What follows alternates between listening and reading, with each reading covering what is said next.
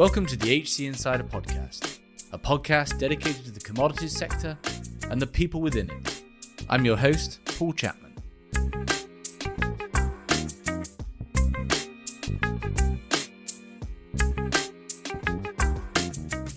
Today we return to the subject of volatility. 2022 was unprecedented in the commodity markets for the volatility.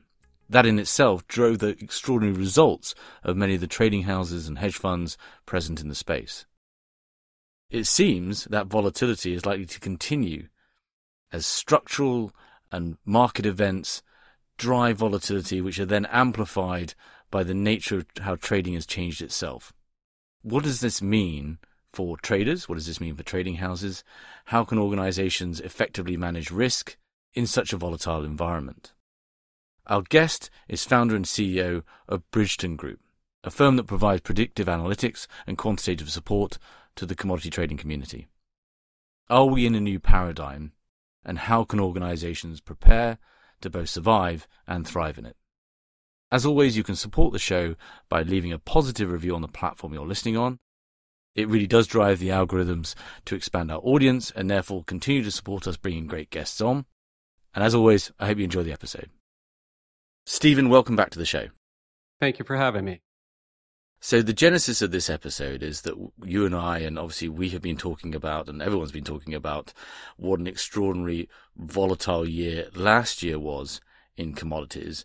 And, with recent events around OPEC and so forth, that seems set to continue.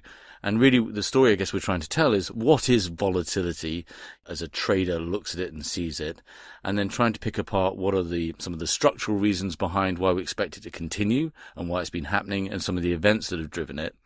And really ending up at a kind of, how does this change the nature of commodity trading, and what tools and systems and understanding do the people and the platforms need to be able to navigate this volatility, and where potentially do the opportunities sit? So let's all get on the same page at the start, which is really, what do we mean when we're talking about volatility in this context? Well, volatility is simply a measure of a market's tendency to change quickly and unpredictably. And we look at volatility in typically two different forms. And one is what we call historical volatility, where we're looking backwards over a period of time and really understanding what type of behavior that market is or tended to. Then we look at the implied volatility, which we extract from option values. And that is really polling what traders believe volatility will be looking ahead. So those are the two primary measures of volatility when we're discussing this. Okay, and do they have equal weighting? I mean, just to understand that a little bit more. I wouldn't say it's a weighting, the fact that one's more highly weighted than the other. I think they're just 2 points of reference in which you have a known by looking at the actual data to date. But I do think it's as important to look at the implied, because that gives you a sense of where people are really putting their money and what they believe. And these two can be used in conjunction with each other. Yeah. And obviously, well, not necessarily obviously, but volatility is kind of the fuel for trading performance, right? Can you just help us understand that correlation? It sure is. I mean, it is a necessary element. Without volatility, we wouldn't have market moves. So every market has a natural volatility measure. Some, however, tend to be have greater volatility, and therefore tends to be looked at with more or greater risk. Now, there's a lot of strategies developed around these different measurements and how they try to achieve performance. And there's not any one strategy we could say that fits every volatility environment. And that's how so many strategies can coexist in the market that do heavily rely on volatility for one of their primary inputs. And in the physical world, obviously, it's essentially managing those dislocations in time, in commodity form itself, and in location that drives trading. And when you add sort of the volatility to that, that obviously means there's a greater need for a trading role And we see, part of this story we're about to talk to today is these outsized profits from the traders last year correlated directly to that volatility. But just before we sort of move on to that, if I were to sort of explain to my kids what volatility, what does it actually mean? What is when we talk about a period of high volatility, what does that at its core mean for market participants?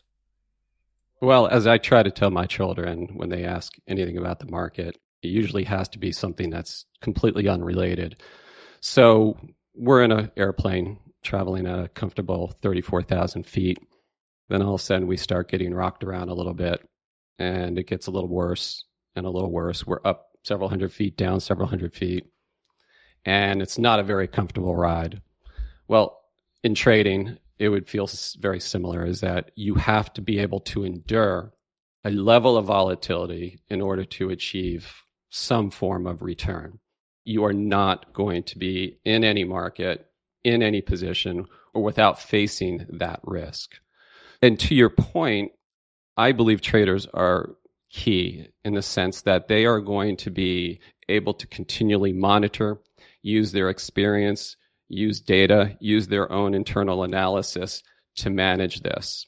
And there are so many different trader performance types or trader styles that collectively, I think it is very important to have their involvement on a day-to-day basis. Mm.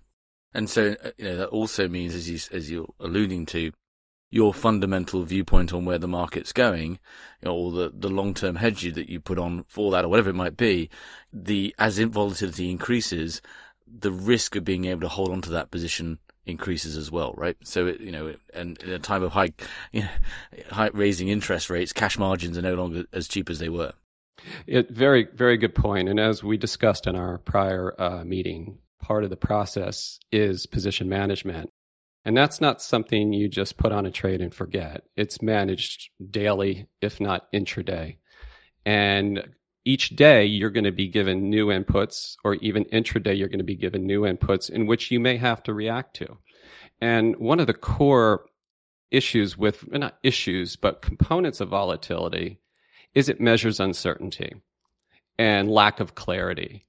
And those uncertainty and lack of clarity, by having that kind of behavior or inability to understand, is what tends to drive volatility.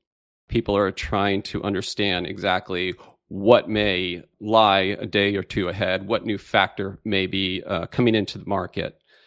And volatility can be very spontaneous. And so therefore, it is incredibly important to have a very disciplined approach that you are utilizing, that you understand how volatility can help and hurt, and how much you're going to have to endure based on a strategy. Certain strategies, you're going to have to endure a lot more volatility exposure. And that typically is when you're holding a position long term. And you may have some very good returns.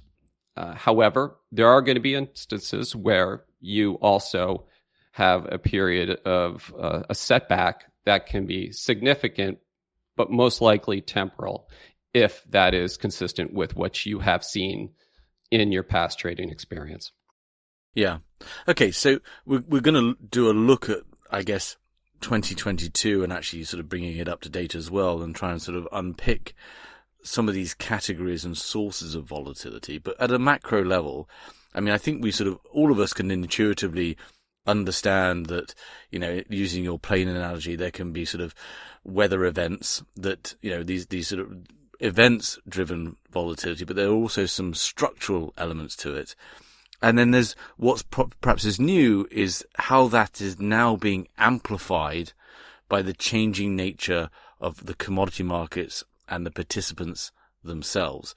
But before we sort of use these categories in having a look at last year, can you just give us a quick sense of the sort of intuitive sources of volatility, and then some sense of how that then can be amplified by sort of these cascading and knock-on effects on how the market operates? Yeah, so I'm going to try to build this up from the bottom up. So specifically, each market has its own identifiable inputs that can affect its volatility.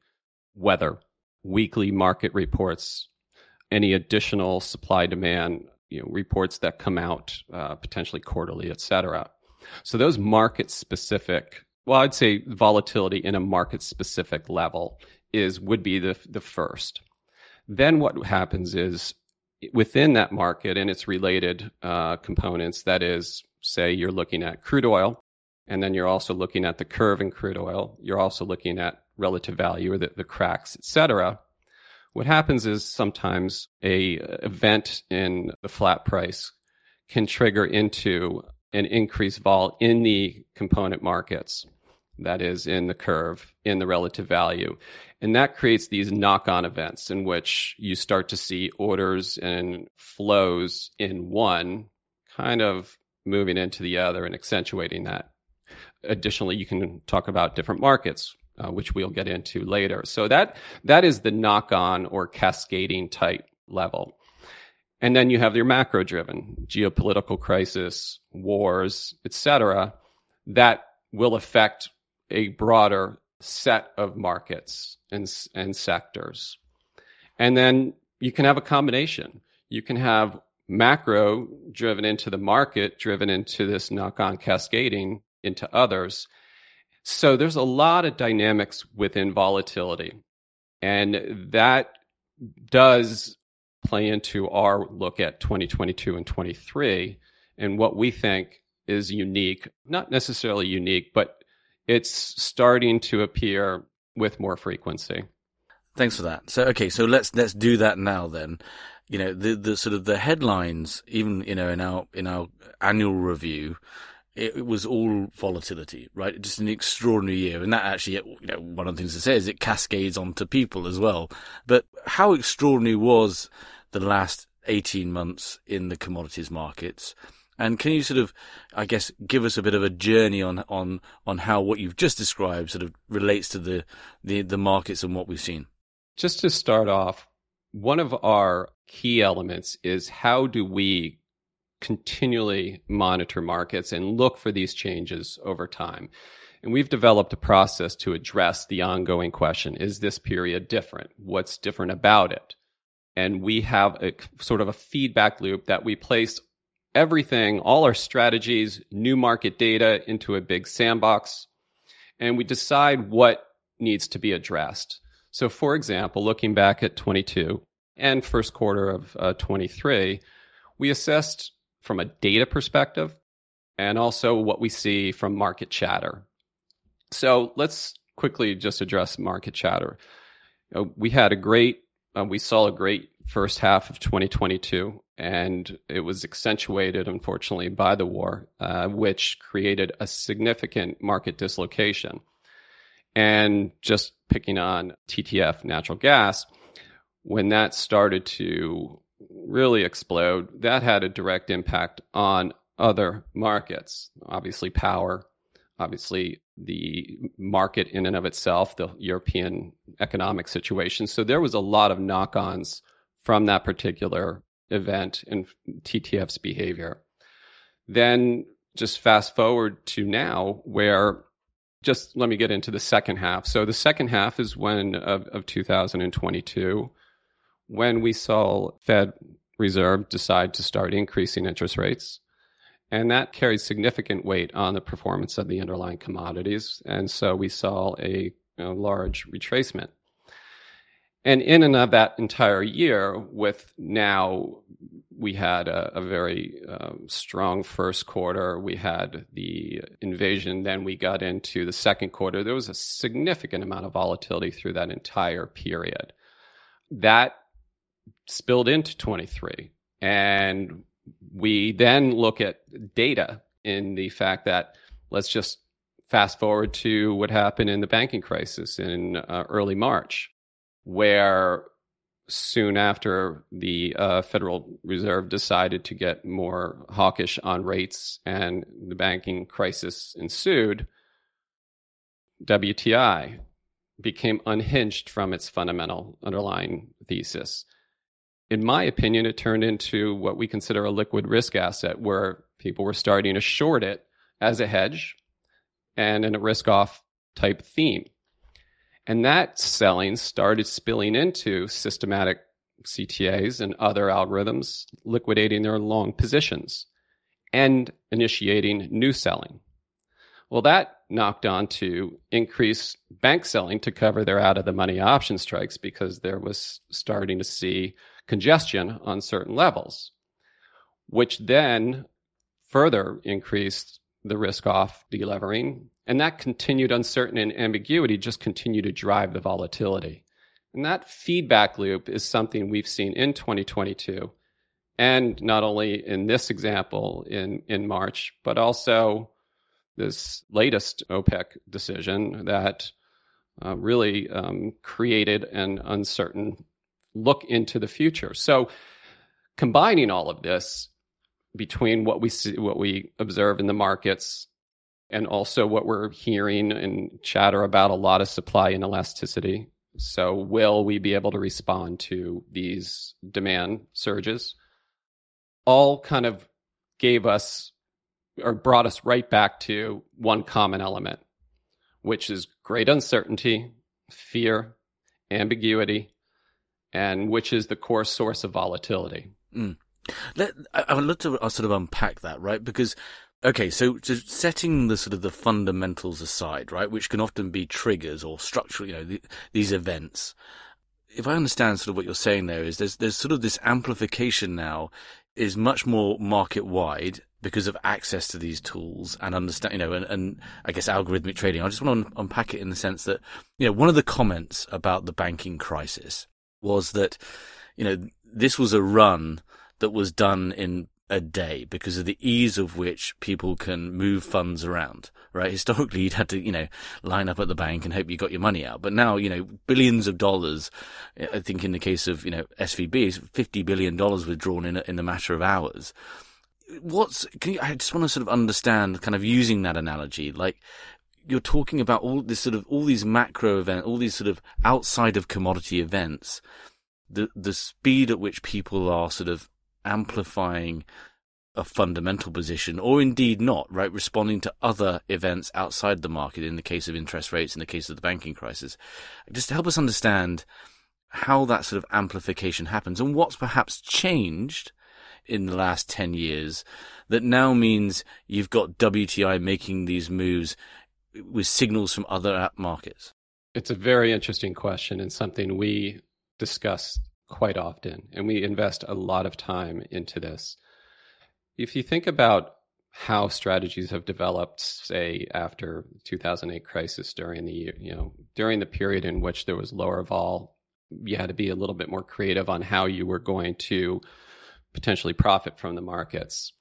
And so the strategies that became more dynamic, focusing some on conversion strategies where you're selling volatility in which to collect some revenues, which are becoming more dynamic in how your trading processes are. And you saw intermittent spikes in volatility, some knock-on events, some macro-driven events. But I don't feel we have seen the level of volatility until this 2022-23 period, simply because a greater amount of uncertainty entered the market. When we fast forward to 22 and 23, I think the dynamic nature of traders, the dynamic flow of information, the ability to act has increased. So I think people are more willing to act and more susceptible to act on these fear components or uncertainty elements much more quickly. And they are kind of overstepping each other in some of these situations. To really, see a trader who has a very, very much steeped in fundamental analysis and thesis to become almost on his heels because he doesn't understand why crude oil would be affected to this level, that takes you back and makes you think, okay, what's changed? And these are questions we have still yet to fully answer, and we continue to question some of the, I guess, the structural changes. But it's something that we have to respond to. It's something that has to be addressed. Yeah, it exists either way. Yes. Just before we, I guess, talking about responses. So, okay, it exists. There is again this uncertainty into sort of what exactly is going, like what are the structural changes? I mean, when you look at capital flows in its totality, right, there's a story there about the speed and velocity of those capital flows, and sort of the typical, the sort of the market structures haven't necessarily caught up to how quickly markets respond to rates, to all these things. And what you're saying that, it, to some extent is an oil trader or whomever steeped in the fundamentals is not necessarily got that lens. There's also a comment to the speed of this response. How much is algorithmic systematic trading responsible for them? Is this trades whirring away before a human can intervene, basically? It's again another good question, because these algorithms are providing liquidity into the market, and they have been able to profit in last year without really stepping on any real other orders, et cetera, per se.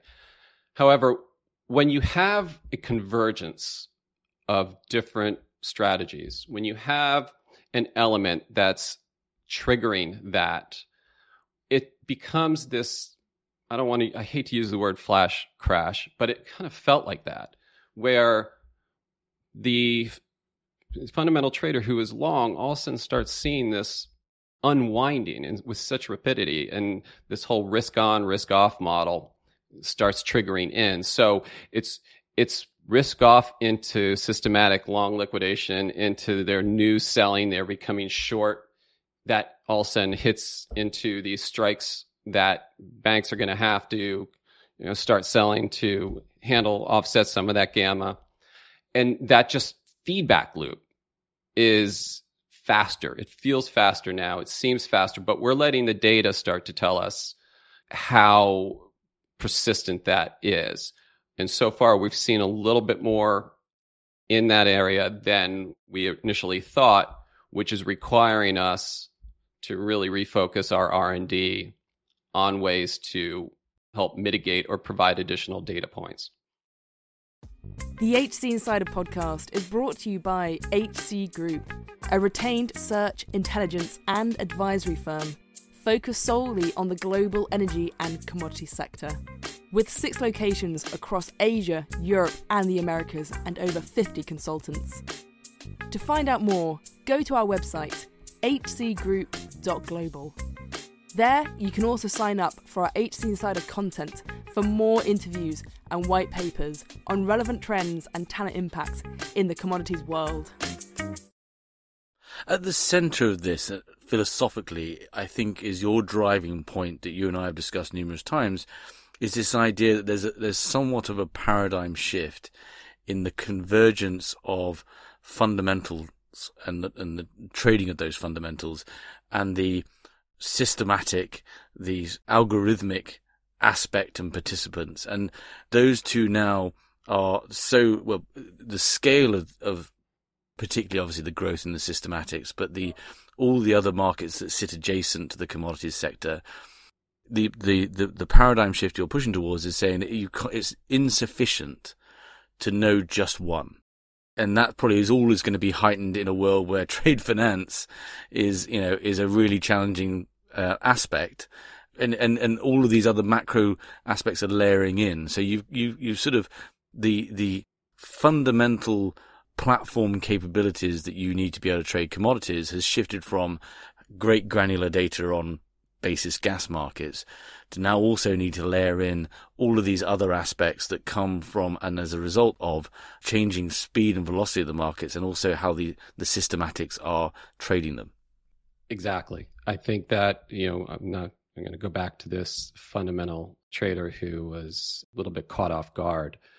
Well, if you start to bring the fundamental process along with the algorithmic process and they start to converge, and that fundamental trader really starts to understand what may be driving this and can see flows and better understand flows from that perspective, I don't think it would be as shocking for that trader to believe that these type of systematics are coming in, and vice versa.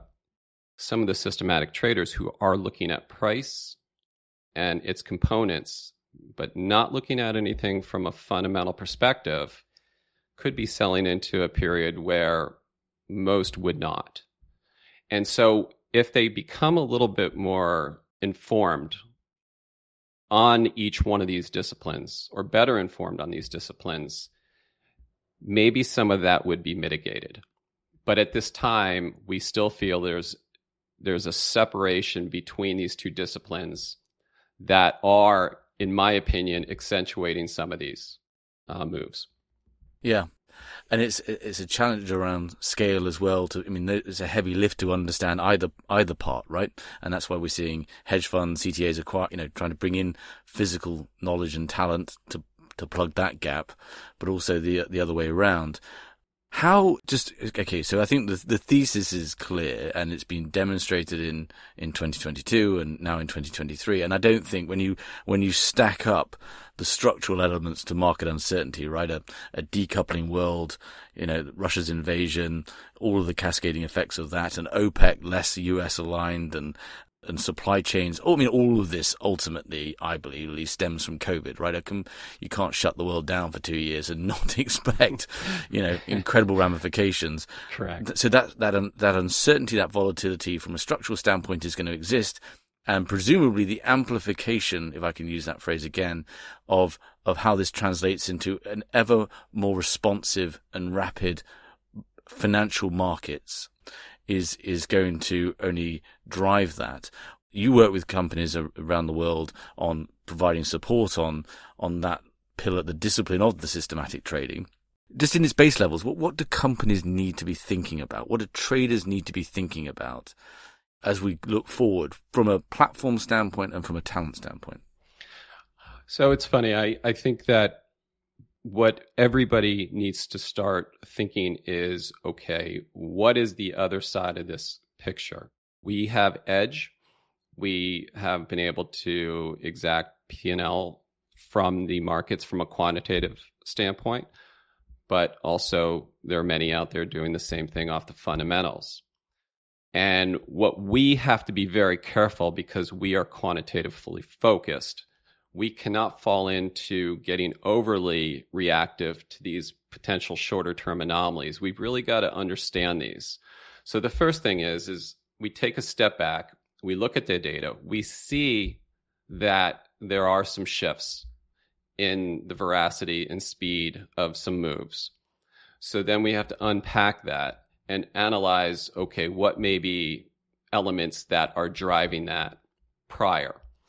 And so when we're working with our clients and when we're working internally on developing these data points, additional data points for our clients, we have to then unpack these components pretty much into their individual little areas. So like I say, flat price crude oil, time spreads in crude oil, cracks in crude oil. And we have to extract each one of those and look at how they are potentially, relating during these times. Also, from a overall change in the way we're looking at things, we are now taking a look, not necessarily at the market data, but at the output of our models and what they are doing as far as how they're dynamically shifting their orders.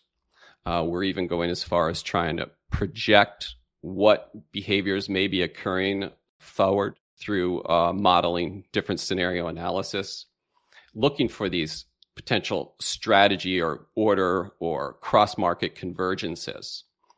So with the idea of what companies need to be doing, in my opinion, to facilitate adjusting to these times, consistently adjusting to times, not just this, but in the future, there needs to be a strong feedback loop.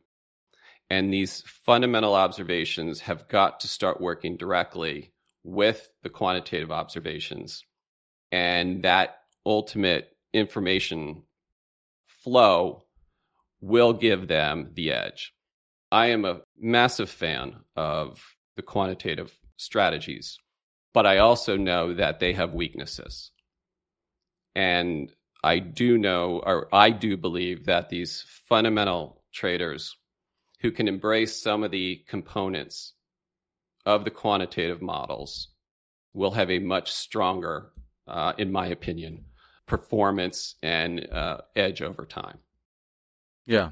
And I guess to understand that, right, you're not going to, it's not to understand the coding behind them, but essentially being able to understand and extract the analysis that's coming from the quantitative models, right? So, and again, it's sort of layering this idea, okay, well, OPEC cut production, we expect to see this, but how does that then play through into the money markets? How does that play through into interest rates? And how, in the immediate term, what is our observation about how the systematic traders are set up and how that response is going to be?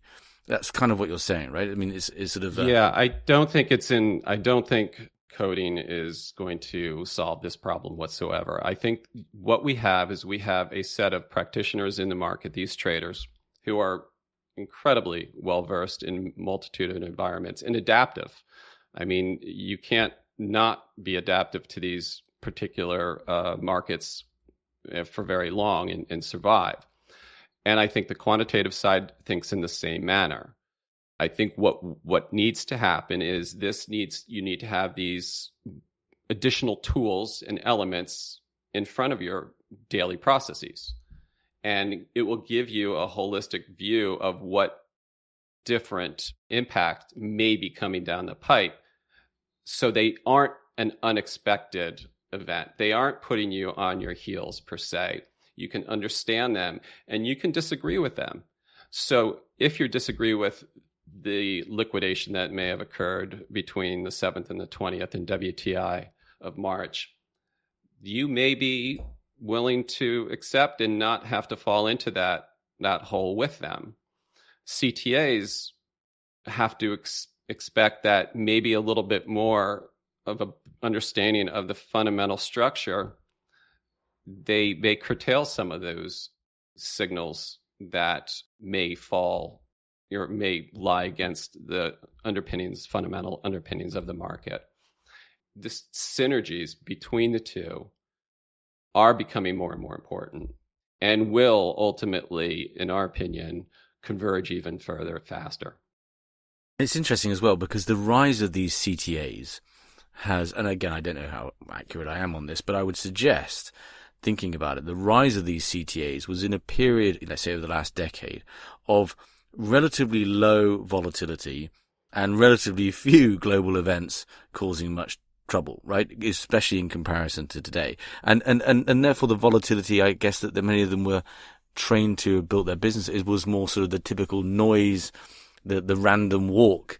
And suddenly when you're getting these big major shifts in whether it's OPEC policy or whether it's an invasion, can have a profound effect on platforms that just never perhaps have accounted for that, and therefore that need to bring in sort of more the fundamental piece. Is that a fair statement, or am I way off track? Well, yeah, just to bring you back, I think CTAs have survived for a number of reasons, and they've been around and will continue. I don't think they are going anywhere. I think they're incredibly adaptive. And going back to, again, our last conversation, is the way they have been able to, I think, thrive is they have incredible strength in their processes, that they really understand risk management and diversification and position management. And as they started to go through some more difficult times, say back in the 90s or whatever period that would be, they further diversified, they became more innovative. And I think that in this recent fast forward now to their recent performance over the last few years, they've had dry spells in between, but they evolve and they innovate. And I mean, the biggest issue they faced this year has been in the interest rates, not in commodities.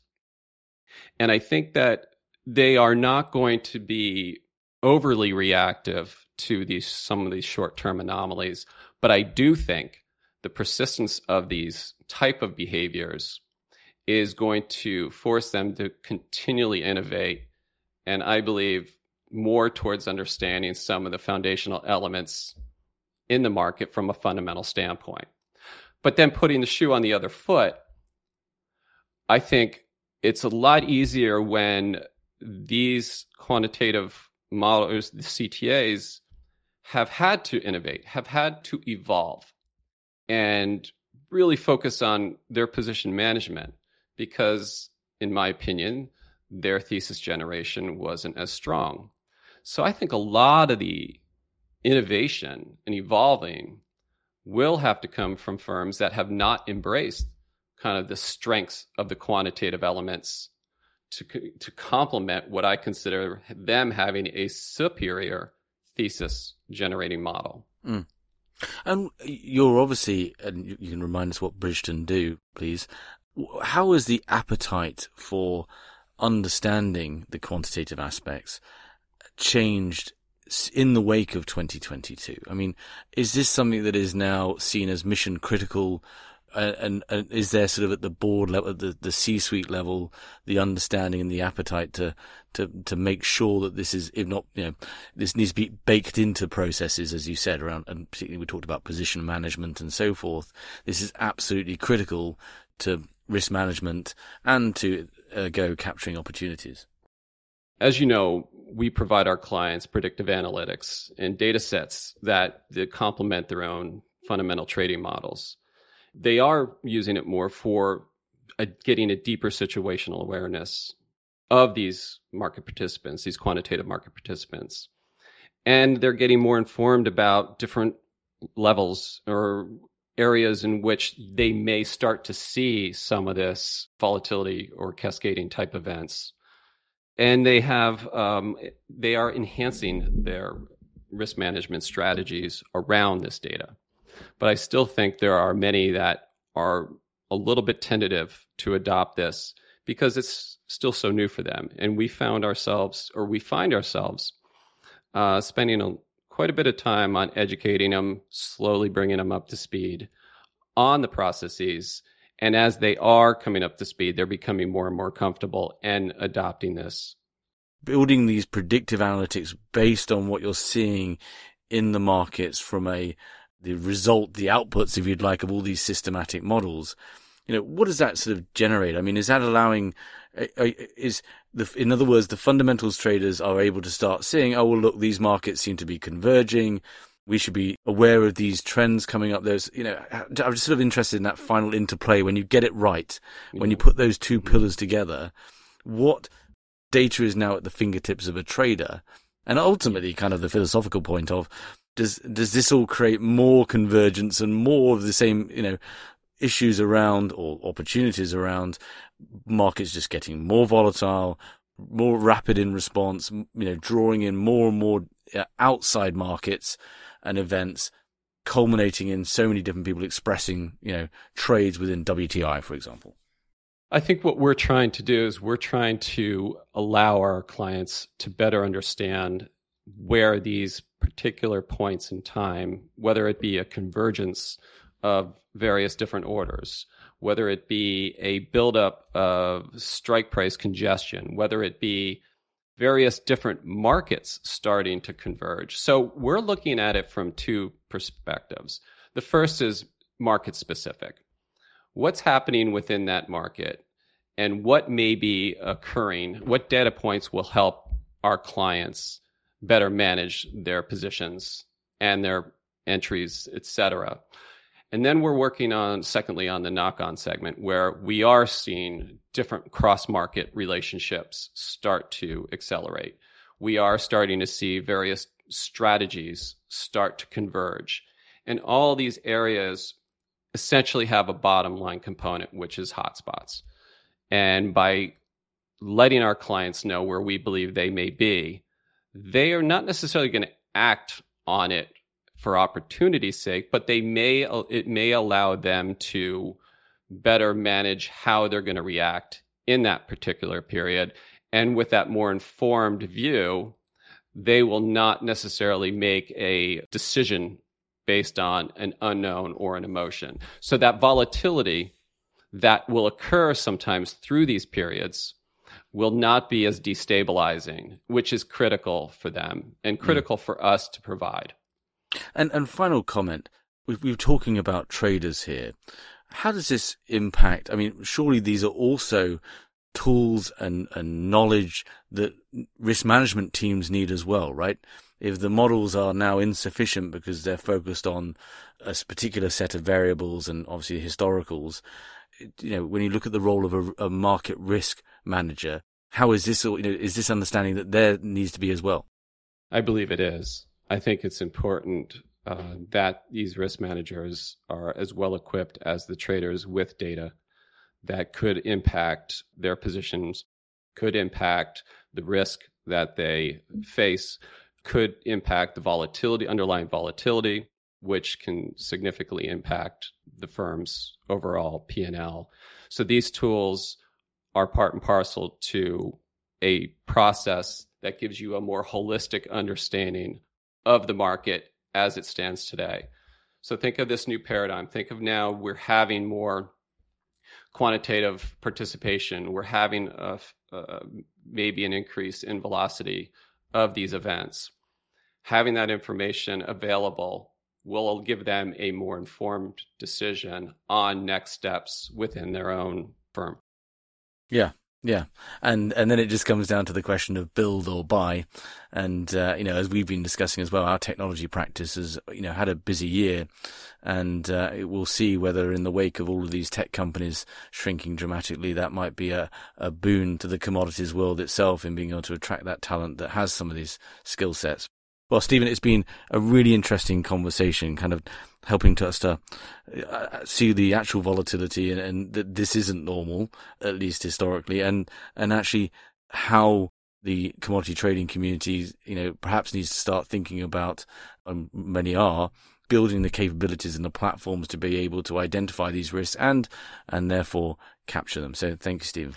Thank you for your time today, Paul. As we mentioned in the episode, Vault Vision are going through an investment round. If you want more information on Vault Vision, the business, or on the investment opportunity, please do email us at investment@hcgroup.global. Thank you for listening.